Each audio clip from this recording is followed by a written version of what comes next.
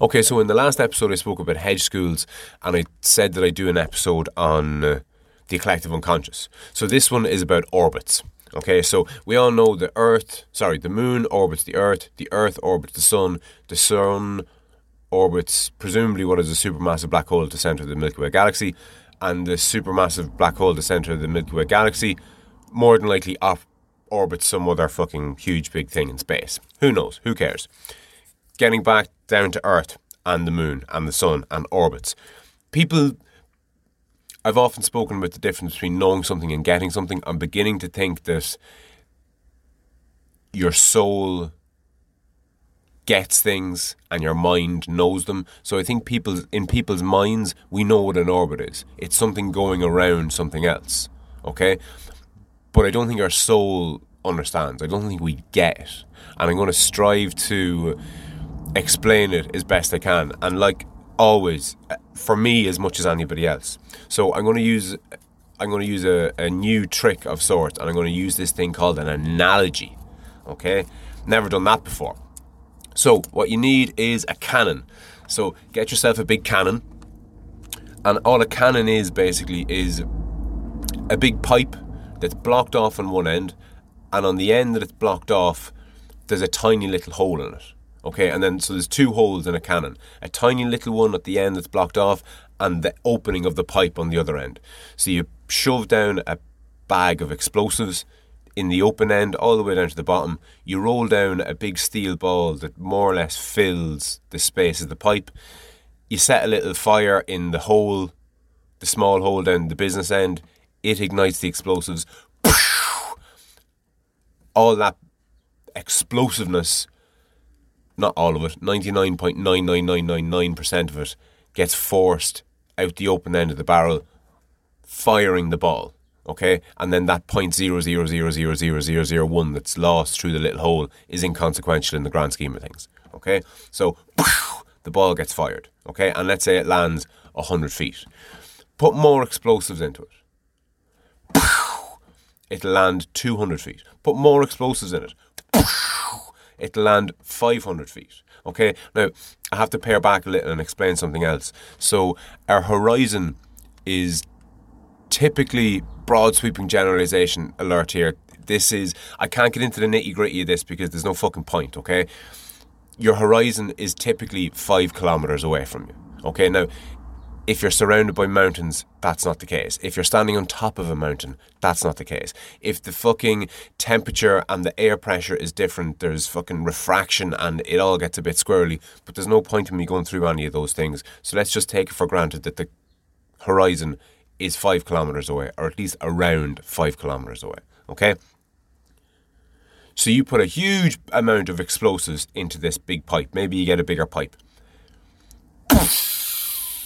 Okay, if you fire the ball 7 kilometers, say, okay, now let's say you have it lined up horizontal to the earth as best as you can. Okay, it's level. The barrel of the cannon is level, critically important, and you put in a mountain of explosives into the barrel, and the cannonball lands 7 kilometers away. If you can stand there and look at the cannon firing and follow the projectile, what it'll appear to you to do is to fall off the end of the earth, to go past the horizon. It's like if you're looking at a ship sailing off into the horizon. The mast will get lower and lower and lower and lower and lower until it's gone. It looks like it falls off the edge of the earth. And that's what a cannonball fired out of a cannon, if it's travelling 5 or 6 kilometres and you can see it, you probably wouldn't be able to see it because it'd be travelling too fast. But anyway, let's say you can see it. The cannonball it would seem as though you fired it over the edge of the earth. But it's obviously just going to hit the ground. Okay, so put in more explosives. Okay. Okay, and you fired it 20 kilometres. From the perspective of where the cannon is, it's going to look like it flew off the edge of the earth. Okay, up the explosives.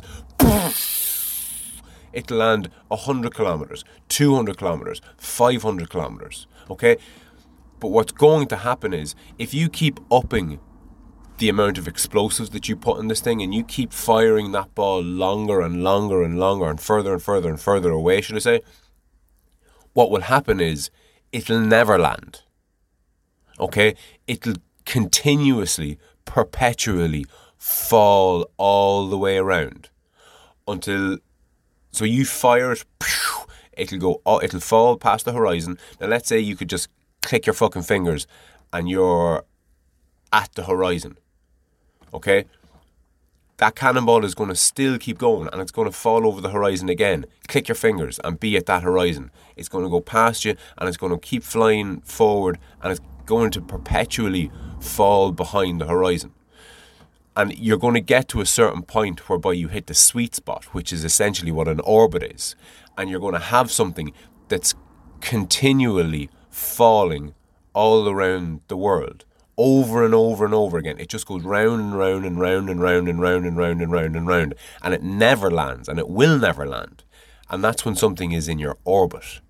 Now, if you keep upping the amount of explosive force, the amount of energy that's firing this ball in the first place, you'll get to what's called escape velocity. And that's the amount of energy needed to win in the tug of war between it and the Earth. So there's a perpetual tug of war going on between everything that's on Earth and the Earth itself. So when you throw a ball up in the air, as the ball is travelling upwards, it's effectively in a tug of war with the Earth itself. And the Earth's going to win. The only thing the Earth doesn't win with is rockets, though. Because rockets don't rely on being propelled from the ground.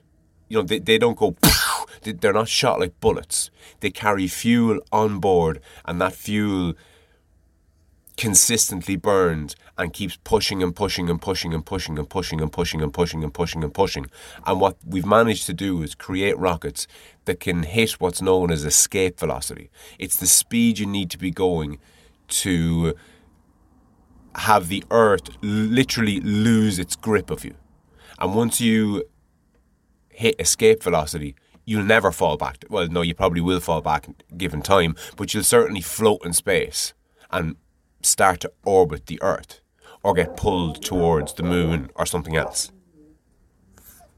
So in conclusion, the point that I'm labouring to make here is that the moon is perpetually falling all the way around the Earth. The Earth is perpetually falling all the way around our sun. The sun is perpetually falling all the way around what is presumably a supermassive black hole at the centre of the Milky Way galaxy. Now, thinking about all of this has me thinking about horizons. And one thing I love about horizons is they don't exist. There's no such thing as a horizon. Okay, there's the surface of the Earth and there's our perspective when we're on that. And when you're on a planet, you essentially have a sky in the ground. And the line that intersects those two things is what we call the horizon. But it doesn't exist. There is no horizon. Okay? There is no horizon, but we talk about it as though it does exist. It's the same as sunrises and sunsets. They don't fucking exist, lads. There's no such thing as a sunrise and there's no such thing as a sunset. But these things, they have utility. Okay? And that's what God is, I think. It doesn't exist per se, but it doesn't exist in the same way the horizon doesn't exist. Okay? Show me a box of inches. Okay? Measurement don't exist. There's no such thing as a litre, really. It represents something, but it represents something that doesn't exist. But we use it because it has utility. And again, that's what God is, I think, or I'm beginning to think. And on that note, I'll chat to you soon.